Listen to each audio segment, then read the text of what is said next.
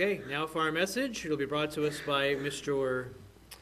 Lawrence Gregory, and it's entitled The Antichrist.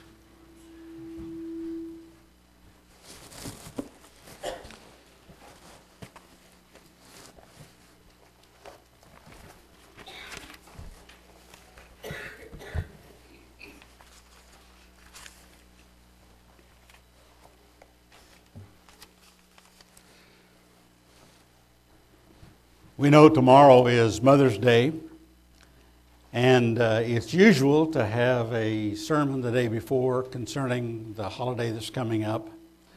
But today I want to address two subjects that is of concern to every Christian. Now, some focus correctly on one subject of this title of the message today. Others ignore some of the points. As we will see, they're involved subjects for our day and even going back centuries into the beginning of biblical times. I have 12 references for the first part and 7 references for the last part. For the first part, I would like us to turn in the New Testament, and all of these references in the first part are in the New Testament. And I said 12. Actually, there are 8 references. So in 1 John, the 2nd chapter, verse 22 through 25, I'd like to read that, 22 through 25. Who is a liar but he that denieth that Jesus is the Christ? He is Antichrist, that denieth the Father and the Son. Whosoever denieth the Son, the same has not the Father. But, and this is in italics, he that acknowledges the Son has the Father also. Verse 24, let that therefore abide in you which you have heard from the beginning. If that which you have heard from the beginning shall remain in you, you also shall continue in the Son and in the Father. And this is the promise that He has promised us, even eternal life. Now, first I would like us to know that the word is Antichrist, not anti-Christ. It's a short vowel. The Christ is a long vowel. The I in the Christ is a long vowel. And the pronunciation is Antichrist, like in the word A-N-T-E, like in poker when you ante up before the hand is played and before you receive the cards, you put in your money and you ante up. So they're pronounced, the A-N-T-I is pronounced anti, not anti-Christ. Now, the word Antichrist means against, opposed, opposite. Now there's a third word we're not going to look at today, and that's pseudo-Christ. That's false Christ. That's in the Greek, pseudo-Christ. So my focus today for this first part is on the Antichrist and who he is. Now, as I said, there are a number, and we'll look at this, there are a number of Antichrists, but there's one main Antichrist that is portrayed in the Bible that we're going to look at a little later. Now, the scripture here talks about having the Father and the Son. Now, there's some confusion, especially in the Old Testament, on the word, and we'll pronounce it Jehovah, Yahweh, Yahweh, because there are in the Old Testament no vowels, it's only consonants. We don't have an exact pronunciation. But we know that the word Jehovah is the personal name of the one who became Jesus. Now, the Father was in the background, and he is referred to as God, or he's included with Jesus and the Father as God. In the Old Testament, there are thousands of references to God, Elohim. So I'm not going to go into too much of that today, but just to say that we need to have those two persons, those two individuals in our lives, the Father and the Son, Jesus. Now, let's go to 1 John, the second chapter, and verse 18, the first part here, because there's two references in this verse here. Little children, it is the last time, and as you have heard that Antichrist shall come. So now, John is writing about 90s in the late part of the first century. And as you've heard, he is referencing to possibly some of the scriptures, Old Testament, Daniel, but perhaps more to Jesus, who was writing a little earlier, and maybe even some of what Jesus said to Paul, who was writing earlier in the 50s AD, references. So he is saying, you've heard before already, you've heard this before, this future reference. Now, he says here that, let me go to in 2 Thessalonians, the second chapter now. Back up a little bit here. 2 Thessalonians, second chapter.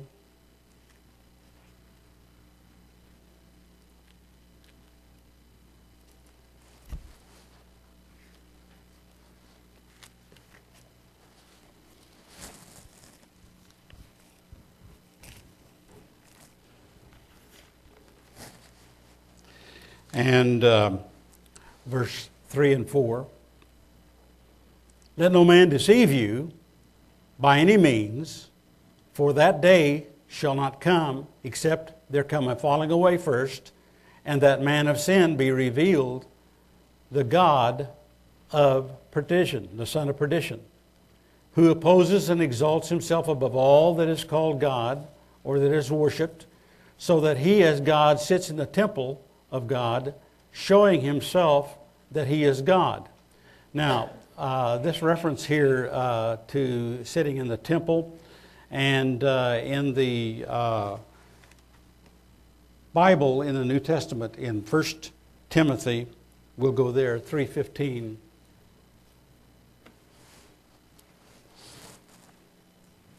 1 Timothy 3:15. I have to turn my pages carefully here. We read,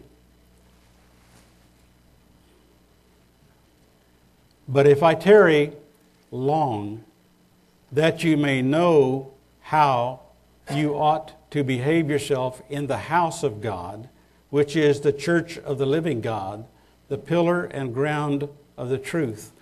And so the temple likened in the New Testament to the house of God, and the house of God likened to the church.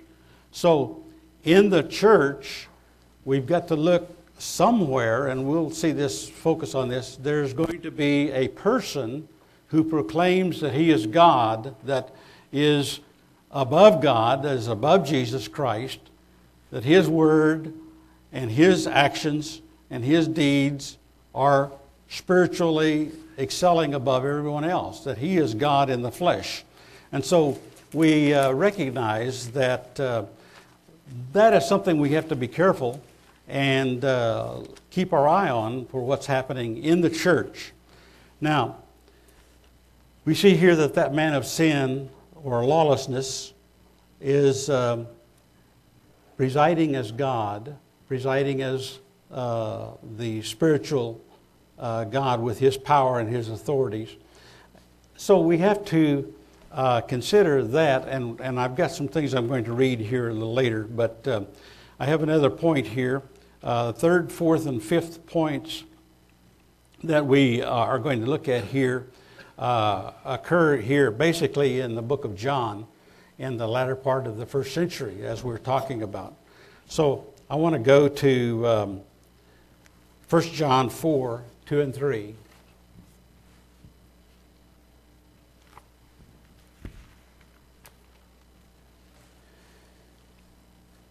Hereby know you the Spirit of God.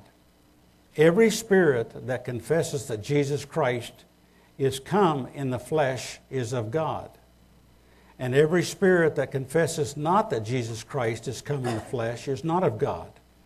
And this is that spirit of Antichrist, whereof you have heard that it should come, and even now already is it in the world. You are of God, little children, and have overcome them, because greater is he that is in you than he that is in the world. They are of the world, therefore speak they of the world, and the world hears them. And so we who are in Christ or have Christ know that he lives in us now, presently. But if someone says Christ doesn't live in you, or that Jesus lived 2,000 years ago and died and buried and resurrected, yeah, and he's up in heaven, but he's not living in a person now, that's, the Bible says, is the spirit of Antichrist. You know the Spirit of God. Every spirit that confesses that Jesus Christ is come in the flesh is of God. So, is come. Now, he lived about 30 years in the flesh, but he's come now in us by the Spirit. And so, to deny that is the spirit of Antichrist. Now, let's go back to 2 John, the 7th chapter, the 7th verse, actually, because there's just a few verses in 2 John, one chapter. Verse 7, for many deceivers are entered into the world, who confess not that Jesus Christ is come in the flesh. This is a deceiver and an antichrist. So we have to be careful and not be deceived. Don't listen to someone that says Jesus doesn't live in Christians today. He can't. How can he live in thousands and millions of Christians? Well, he does it by his Spirit, by the Spirit of God. So he certainly lives in us, and that's a denier and a liar and a deceiver who says that can't happen. Now, the 5th verse here is in 1 John 2:18, the second part. Let's go back to 1 John, the 2nd chapter, and verse 18, the second part. We read the first part. Little children, it is the last time. So we know that we're living in the last times. And John was writing in that first century, and he was considering it the last times because of things that were happening. But it's been 2,000 years almost. And as you have heard that Antichrist shall come, even now there are many Antichrists, whereby we know that it is the last time. They went out from us, but they were not of us.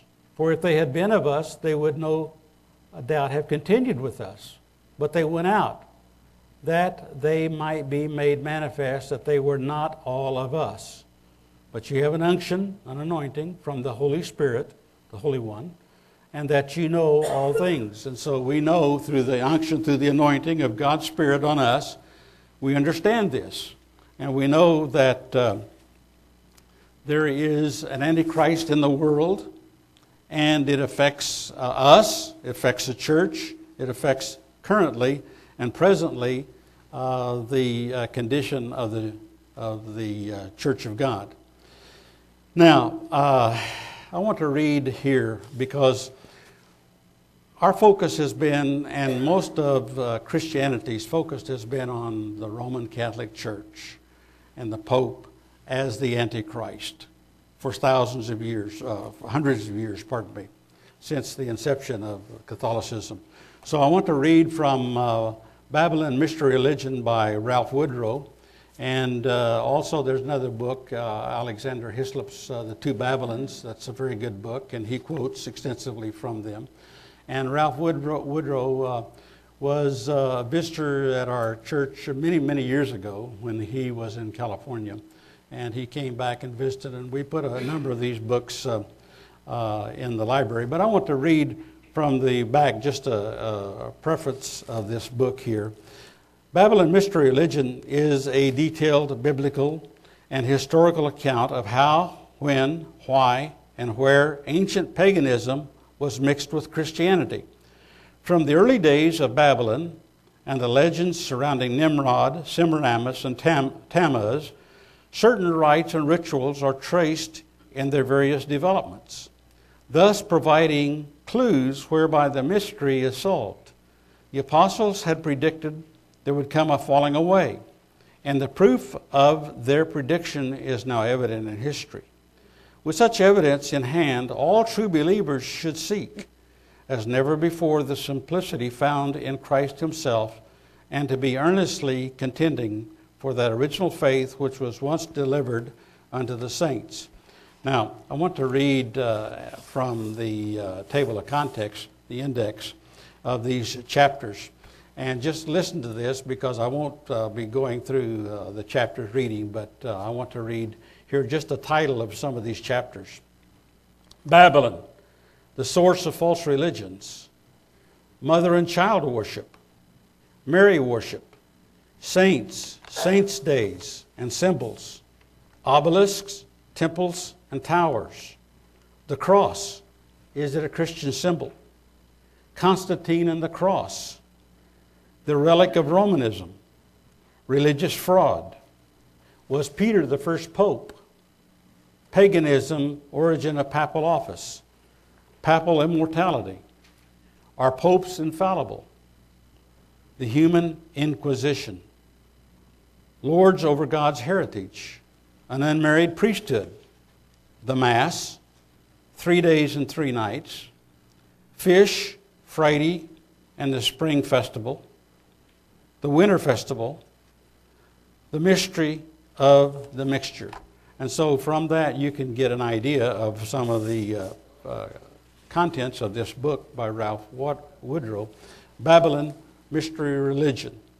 And I'd recommend that you study that sometime if you want to know more about the Antichrist and the spirit that's in the church, and how that affects even Protestantism, how that's affected some of us in the past with some of the holidays. And we heard this, somebody mentioned here just during the Spring Festival about the belief in transubstantiationism. And that's the transference of the body of Jesus into the bread and the wine. Now we know the Bible condemns cannibalism. So he's talking about symbols and emblems. His bread and his blood, symbolized by the bread, his flesh and his blood, symbolized by the bread and the wine that we partake. Now, bread is good to eat, wine is good to drink, but he takes those emblems spiritually to teach us lessons about imbibing and taking on Christ and taking him in, of eating his flesh and drinking his blood. Now, we don't do that, but certain ones believe that that Mass, that little wafer and that little wine that they take, is actually the body and the blood of Jesus. And that's wrong. That's a false doctrine. And so you can read more about that in the other references and probably other books. Now, the second part of the message today is similar, but it's a little different. And I want to go to Matthew, the 5th chapter, and Matthew, the 7th chapter, verse 15, in the Sermon on the Mount. And Jesus' words, Matthew 7:15. Beware of false prophets, which come to you in sheep's clothing, but inwardly they are ravening wolves. And he goes on to tell how we can know them, by the fruits that they bear in their life. And so these false prophets, we have to be careful that we're not deceived by them. In Deuteronomy 13:5, we'll go back in the Old Testament as we begin back here in Deuteronomy 13:5.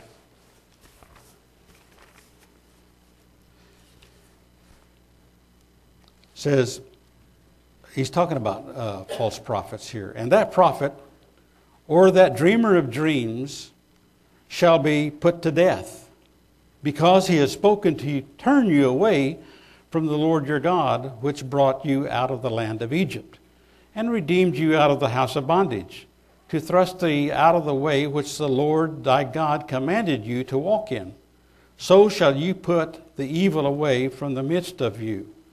And so, in the Old Testament, the admonition was, if there was a false prophet, put him to death. But in the New Testament, we have a different teaching, and we deal in that in a different way. So we want to go in the New Testament to Romans, the 16th chapter, and beginning in verse 17.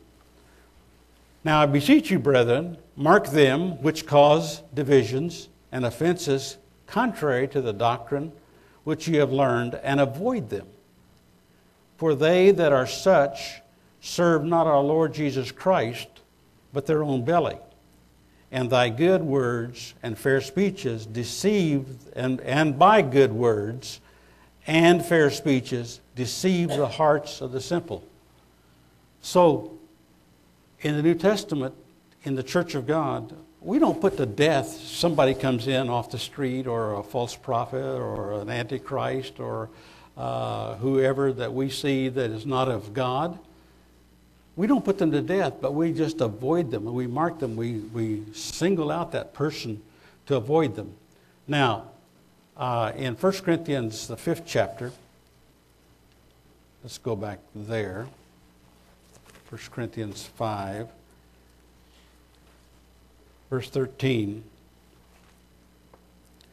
He's talking here about all different kinds of sinful conduct that is in a person. But he says in verse 13, but them that are without God judges.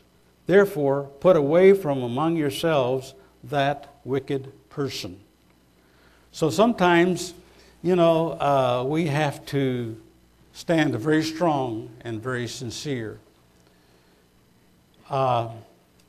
We know that the churches would like to be together and to be one organization again, but it's not possible. Now, the Tulsa Church of God, our congregation, has an open door policy, and we welcome and we extend, and we like to see visitors come, and we like to see individuals from other congregations come and worship God with us. But we can't control or can't speak for them. And I know there are many other hierarchies and many other groups that have a closed door policy. Sometimes we're invited to attend, or we can attend there, but we don't go over and try to tear down those walls and barriers and try to make us all one again, even though it would be nice to have more attendance and to have a larger congregation. Still, it seems like, and we've said this in the past, that a smaller group gives more people an opportunity to serve in more ways. Whereas you've got one group, one bad group, you've got one big group, not bad, big group. You've got 2 or 3 people that are serving, song leaders and speakers. But when you've got a bunch of smaller groups, you've got a bunch of people that are involved in serving and outreach. And so we just have to look at the fruits that those people in those other groups are bearing, and welcome them and encourage them and support them, and don't deny them that God is working in their lives and in their group just as well. We don't all have to be just a Tulsa Church of God. And I say that because I want us to understand that. And we have to have an open door policy, but at the same time, we can't control other groups or other organizations. Now, in Colossians, the 2nd chapter, let's go there.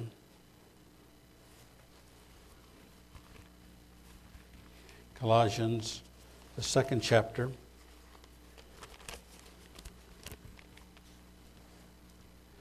In verse 8, beware. That's what Jesus told us, remember? Beware, lest any man spoil you through philosophy and vain deceit, after the tradition of men, after the rudiments of the world, and not after Christ. For in him dwelleth all the fullness of the Godhead bodily.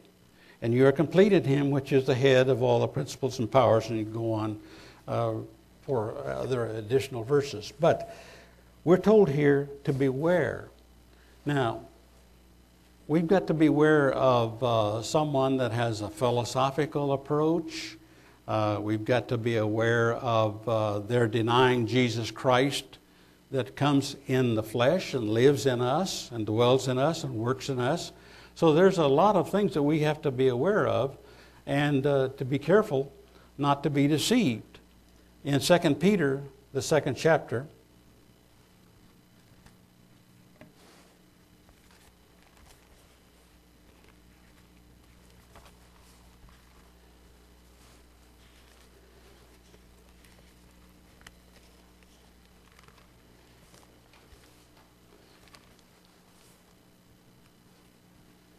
and verse 1 and 2.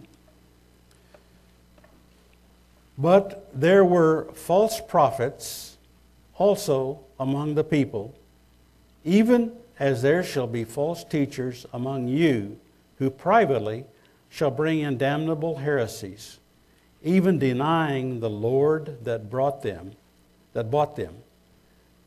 and brings upon themselves swift destruction. And many shall follow their pernicious ways, by reason of whom the way of truth shall be evil spoken of. I keep threatening that I'm going to bring a different Bible with the same National Bible Press, because I've written over so many of these verses and the pages are hard to turn and they're scotch taped and they stick together. And so I hope you'll forgive me in misreading some of these verses. I shouldn't do that. I know it's very important and very critical that we read every word correctly. And let me just say this, brethren, to all of us. If we see or hear someone saying wrong doctrines, wrong interpretation of prophecy, misquoting scriptures, I want to challenge us to say something to that person.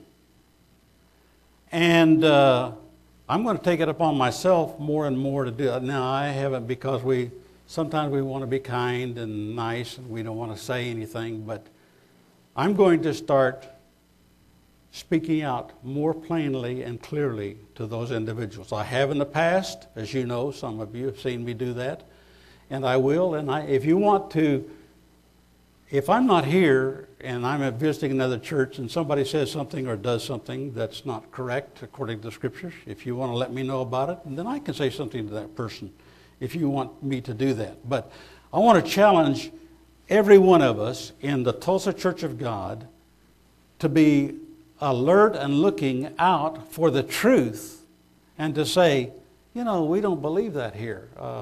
You're welcome to worship God. You're welcome to be with us in fellowship and welcome to have a meal, but we're not going to wish you Godspeed to go spread your false doctrines or your aberrant teachings someplace else, and we don't accept that and we don't believe that. That's if they're saying, you know, something that is wrong and a very clear wrong, false interpretation of history. Like someone told me just a couple of days ago in the grocery store. I was there and I didn't challenge them at that time because I didn't want to get into a long theological discussion. But they were telling me that, this guy was saying about the earthquake in the San Andreas Fault in California. Now, you know, they've been saying for years that California is going to slide into the ocean when the earthquake occurs, and it's long overdue.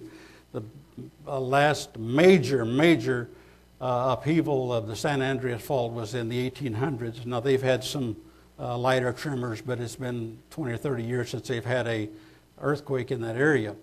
But he said, he was telling me that, which I believe, because I know that's possible, that San Andreas Fault there in California that runs all the way through the plateau area of California there may cause major disruption and the loss of many lives. But he was saying that, but the earth is going to be inundated with water. All the water levels are rising, and in 20 years or so, maybe the earth will just be one ball of water. And I could have challenged him, and the world would come to an end, because that's not scripturally correct. Remember? God said that the earth would abide forever. A number of verses in Psalms and in Proverbs, that God created the earth and it would abide forever. And then he said at Noah's flood, when he gave that rainbow, he promised that the earth would never again be inundated with water like it was at that time when the waters covered even the highest mountain peaks. And this whole world was inundated with water during the days of that year of Noahian flood. But God is not going to do that anymore. He's promised us. So I didn't want to get into a long theological discussion with him. But if somebody comes in the church and says, well, God is going to destroy the earth with water in 20 years, you can tell them, or you can challenge me, and I'll tell them, no, that is not correct. That is not scripturally correct. That is not the way it is. And so we come back to the Bible. If the Bible says it, and the Bible says some pretty outlandish things, doesn't it? It says some incredible things sometimes that are hard to understand and hard to interpret and hard to believe. So we have to be careful in interpreting what the Scripture says. But if we know that it's wrong, then we can correct. Now, back in John, let's go back to finish up in John. 1 John, 4th chapter, verse 1. Beloved, believe not every spirit, but try the spirits, whether they are of God, because many false prophets are gone out into the world. Hereby know you the Spirit of God. Every spirit that confesses that Jesus Christ is come in the flesh is of God. We read that and we've talked about that in other references. And every spirit that confesses not that Jesus Christ is come in the flesh is not of God. And this is that spirit of Antichrist, whereof you have heard that it should come, and even now already is it in the world. You are of God, little children, and have overcome them, because greater is he that is in you than he that is in the world. And so we're challenged here, try, test, prove the Spirit. And so the biblical injunction for us, that's why we can say, hey, we don't believe that. That's not correct. According to the Bible, that's not true. And we need to understand and know our Bibles that we can stand up and face and go through this and challenge anyone that has a wrong, false teaching or denies the Father, denies the Son. Those two scriptures references that we've seen earlier about the Antichrist, and that there are many Antichrists. Now, here's another thing I want us to know. Not just the one Antichrist that sits in the Roman Catholic Church and the popes and all the things that are wrong with their priesthood and their false doctrines and false teachings, but Antichrist, something that opposes, that is against, not before, but against Jesus, that has to do with our spirit. What is that? Well, there are Antichrists. There are many Antichrists in the world. Some of those are money. Now, wait, let's just stop and think about it. Job. Don't some people put a job or money ahead of Christ? They oppose Christ, following Christ, because they want to elevate prestige, themselves, their ideas, their money, their job, their way. There are a lot of different things that we can elevate above God and above Christ, instead of just the one religious false teaching that is inherent in Catholicism and continuing down and is in existence to this very day. So, in closing here, don't follow Antichrist or anyone falsely. God is looking for sincere, true followers of Him and Jesus Christ. Be careful. Hold to the true Christ. Don't be misled. Stand firm in the gospel of Jesus Christ and the true meaning of the Word of God. Don't follow Antichrist, and don't be deceived. Brethren, hold steady to that one belief that we have in God and in Christ.